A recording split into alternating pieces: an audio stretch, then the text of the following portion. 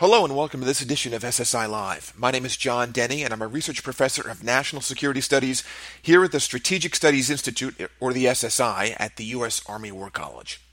Today is Wednesday, July 5th, and I'm joined today by my SSI colleague, Nate Freier. It's been a while since we've had Nate here at SSI Live, but we've got good reason to have him back now. He has finished recently a major study on risk. He was the principal author and project director of a nearly year-long study the War College undertook with both faculty and staff entitled At Our Own Peril, DoD Risk Assessment in a Post-Primacy World.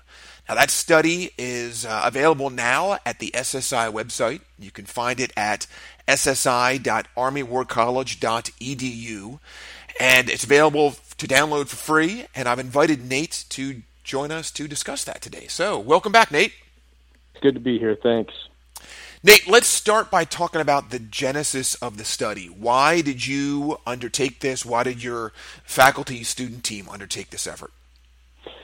So, look, there's the one thing I would say is I have been involved in risk as it relates to DoD since 2000.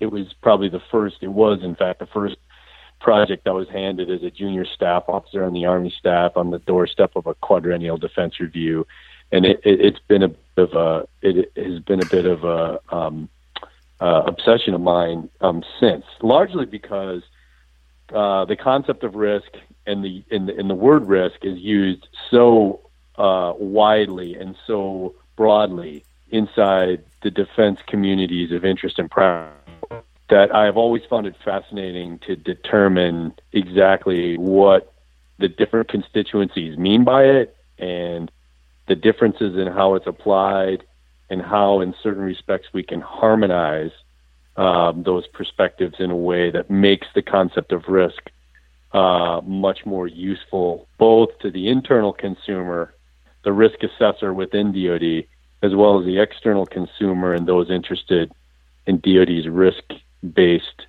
choices. So that's kind of the genesis of where it came from. It was also, frankly, a high priority for Army leadership last year in their studies priority, so it's exactly how we grabbed onto it. Well, I think you're right. It's absolutely a critical concept for what DoD does and how it does it, but I think too often, as you suggest, it's maybe poorly understood by sometimes folks within the building itself and certainly by some outside the building. Let me ask you, what were some of the shortcomings that you saw, though, in DoD's current conceptualization of risk and how they go about thinking about it? Well, I think what's interesting is the approach we take in these studies is we actually involve a very wide and broad community of interest and practice that helps us not only conceptualize where we need to look, but also, in certain respects, how we need to think about problems. And it was from the very beginning that there was profound dissatisfaction amongst all constituencies inside DoD about the concept of risk. Not necessarily there is, for example, a chairman's risk assessment process that occurs annually, not necessarily about any one process or procedure, but in general, there was satisfaction both at the senior levels of leadership as well as at the working levels within DoD in how we think about it, how we describe it, how we assess it, and how we employ risk then to make better decisions in the Department of Defense. And so that frankly, I think is an overarching conclusion of the report that there is significant dissatisfaction about the concept of risk inside DoD. There's this duality that exists, right? There's this universal recognition inside DoD that, number one, the concept of risk and the employment of risk in decision making is important. At the same time, on the flip side of that coin, there's also a great deal of, like I said, unease or dissatisfaction with how, in fact, it's described, assessed, defined, employed in that decision making. And so as a result of that, I think, we found that it was important to dive in and actually attempt on behalf of all of the various interest groups inside the Department of Defense to sort of reset the the conception of risk in a way that could put them all on a common footing. Well, given this array of weaknesses, let's take a bite of one of the first bits there that you mentioned, and that was how the department describes risk. What did you argue? What did you find in the study about how DoD should adapt its approach in describing risk? Well, so I think what we found that there's a bit of a staid cultural bias to use the best way to describe it is long practiced norms and that the department has used forever to describe risk, and that generally is along two axes of likelihood and consequence, and then use words based on an assessment of those two data points, to use words like significant, high, moderate, low, etc. And in fact, one of the very last things that was said to us in the process of actually putting the study together was all of that language I just sort of laid out right there has numbed the department to the concept of risk. I mean, how many times can you say you're at significant risk and not do anything about it without somebody finally saying, well, this isn't important then? And that applies both within the department, but also, as important, for example, to constituencies like the Congress, the national security staff, et cetera. I mean, those consumers of DoD's risk perceptions and risk assessments also have become numb to the idea that, if you say significant or if you just say severe, if you say extreme, and by that you are implying that the sky is falling and the sky doesn't actually fall, then you have a problem with your assessment. What we found actually is, instead of using likelihood and consequence, for example, we found it more important to use importance and urgency. So importance really is some combination of strength of interest matched against consequence, and urgency is really some consideration of likelihood matched to sort of the need or pressure to act. The time horizon, right? essentially. Right, exactly. So I mean, we found that to be one of our very first interesting observations is that likelihood and consequence drives you to basically always be addressing your 1% prospect. For example, if you have something that you consider to be very high consequence, but the likelihood is moderate to low, the consequence so swallows up your strategic calculations that you basically pour in money, pour in resources, pour in conceptual thought against that problem, because even though it's the 1% problem, the thought of it going wrong or the thought of us not being prepared for it is basically sucks the oxygen out of considering other things. We found that, using an objectives-based approach, using your objectives as a measure of merit, but also then taking this idea of time horizon or urgency and using that as the second major sort of risk identifier, you get a better picture of where your gaps are. Hey, let me ask you to unpack that a bit, though. Then, if you argue that DoD ought to shift from a threat-based risk assessment to one that's objective-based, what are some of the implications of DoD doing that? In other words, are there budgetary implications? There are probably acquisition implications, maybe? What do you think? Well, there are implications across the board. Right now, right now, essentially, and that's probably a really, another good thing for me to have said up front is that right now, risk assessment inside the Department of Defense is dominated by near-term risk. Can we actually fight tonight? Can we actually execute the war plans that we have on the shelf and do them to a level of satisfaction, to a level of cost and objective satisfaction that makes us comfortable in where we are? Unfortunately, there's two truisms about that approach that nobody really spends any amount of time publicly talking about. Number one, we very rarely execute those war plans. If you historically go back to 1945 and, U.S. primacy, the extent to which we actually went and took a plan off the shelf and executed it exactly as it was, written and rewritten again, very rare.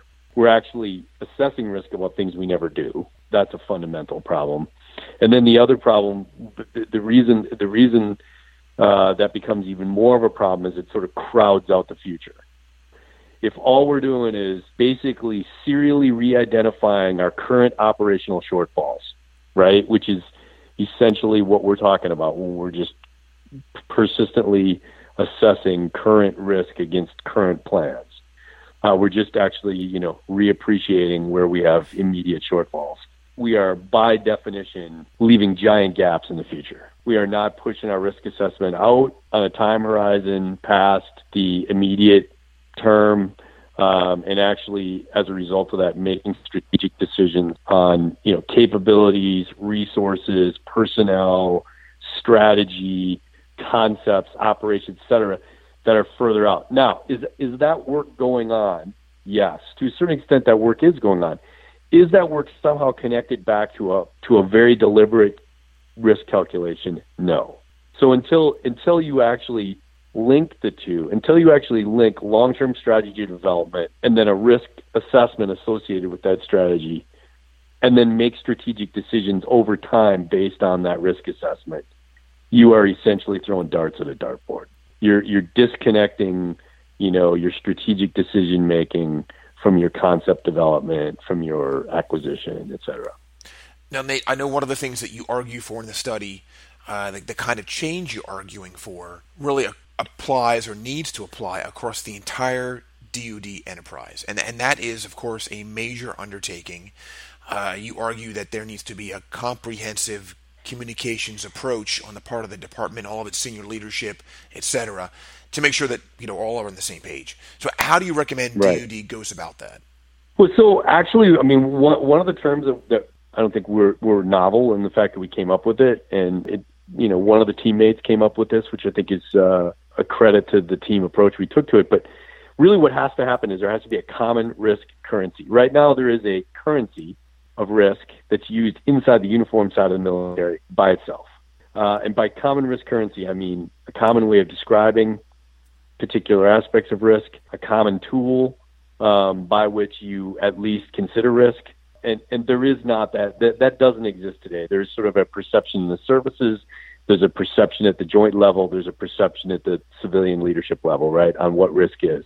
So the first and most important thing is a common risk currency. An example of that we use in the report is we think that there should be, we believe that DoD should actually derive from its enduring defense objective and the hazards that are presented to those objectives and the approaches DoD might have to take in the future to address those hazards. They should generate what we call a principal risk portfolio, which is essentially a set of defense activities that are most connected to securing your enduring defense objectives, right? There's a set of objectives out there that, regardless of changes in political leadership, regardless of changes in the rising and falling of specific challenges or threats, that there's a set of defense activities or military activities that you can actually leverage to assess whether or not, over time, that the defense enterprise is prepared for the tasks that it is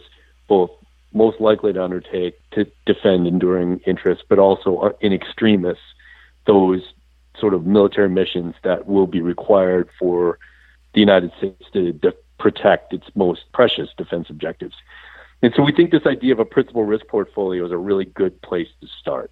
In the current portfolio, we identify 8 principal activities that the department may have to undertake, that they represent a range of defense demands. We call them demands. They represent a range of demands, all the way, from what is now sort of undervalued as, humanitarian assistance and consequence management, all the way up to and through some kind of major conflict and strategic deterrence and defense, right? So the nuclear enterprise. Mm-hmm.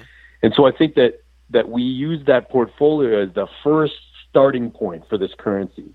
That if we just talk about risk in terms of that portfolio and those 8 common defense demands that are essential to securing enduring defense interests or in defense objectives, then we get to a place where at least we are all on the same starting point. We're all on the same page initially. Mm-hmm.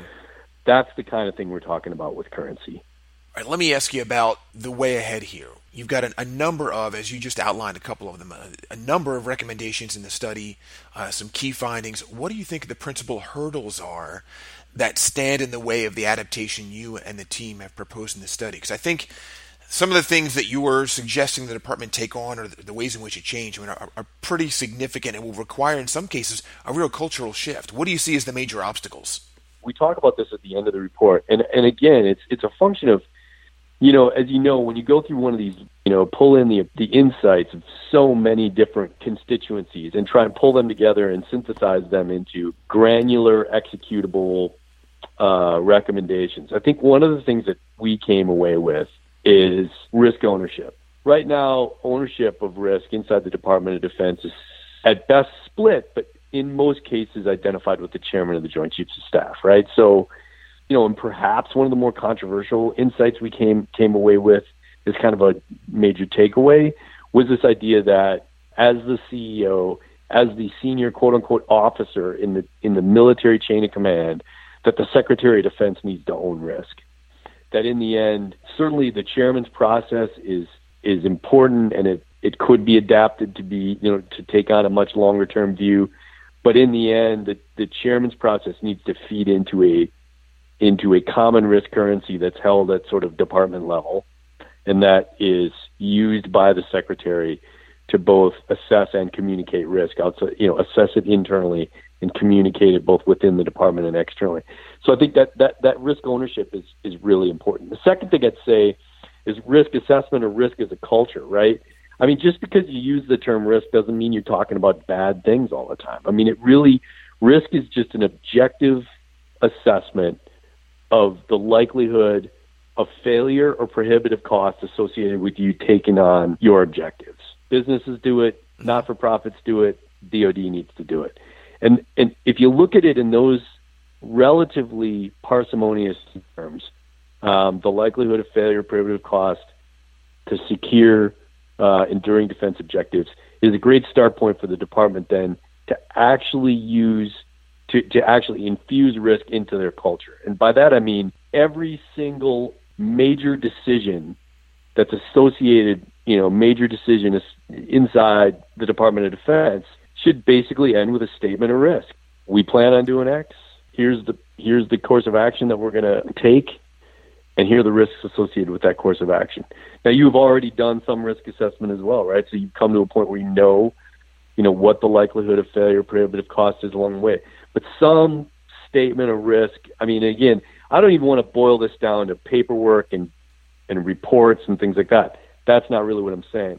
What I'm saying is to get the entire department to think in terms of, these are my objectives, this is the course of action we've adopted to achieve those objectives, and here are the hazards associated with that course of action, and here's the likelihood of failure, prohibitive costs that's associated with pursuing that course of action and actually achieving your objective. So risk as a culture is, I think, the second big takeaway that I would say that we have to do. And the other thing is the way you talk about it. I mean, stop talking about risk at high, moderate, low, and actually not doing anything about it, right? So the other major talk about, and frankly has become sort of the dominant theme of the report, is risk has to have a point. Risk assessment has to have a point, and that point has to be adaptation. If you are doing risk assessments for risk assessment's sake, if risk assessment is nothing more than navel gazing, as I implied earlier, right, where you're appreciating your current near-term shortfalls, then you might as well not do them. But if, in fact, your risk assessment process and your perspective on risk inside the department has the purpose of adapting the department in what is a very turbulent, very uncertain, and frankly, very competitive, we call it hyper-competitive environment, then adapting to that environment persistently has got to be the objective of your risk assessments. Well, Nate, this is a major study. Couldn't have come at a better time, frankly, ladies and gentlemen, given the re-examination underway now within the department in terms of U.S. defense strategy. The report, again, is entitled At Our Own Peril, DoD Risk Assessment in a Post-Primacy World. Principal author and project director Nate Freier, thanks again for joining us today. It's great being with you. I appreciate the opportunity. Listeners, if you want to read that study on risk assessment that we've just been discussing here, you can find it now at the SSI website. That's, again, ssi.armywarcollege.edu, and you can download it for free. You can now find SSI Live on TuneIn Radio and on popular podcast directories like Stitcher and at the iTunes Store. If you have any comments on our podcast, thoughts on what you'd like to see addressed, or a response to something you heard here at SSI Live, please go to our website, ssi.armywarcollege.edu, find me, John Deni, in the staff directory, and send me an email. I look forward to hearing from you. For the SSI Live podcast series, I'm John Deni. Thanks for listening.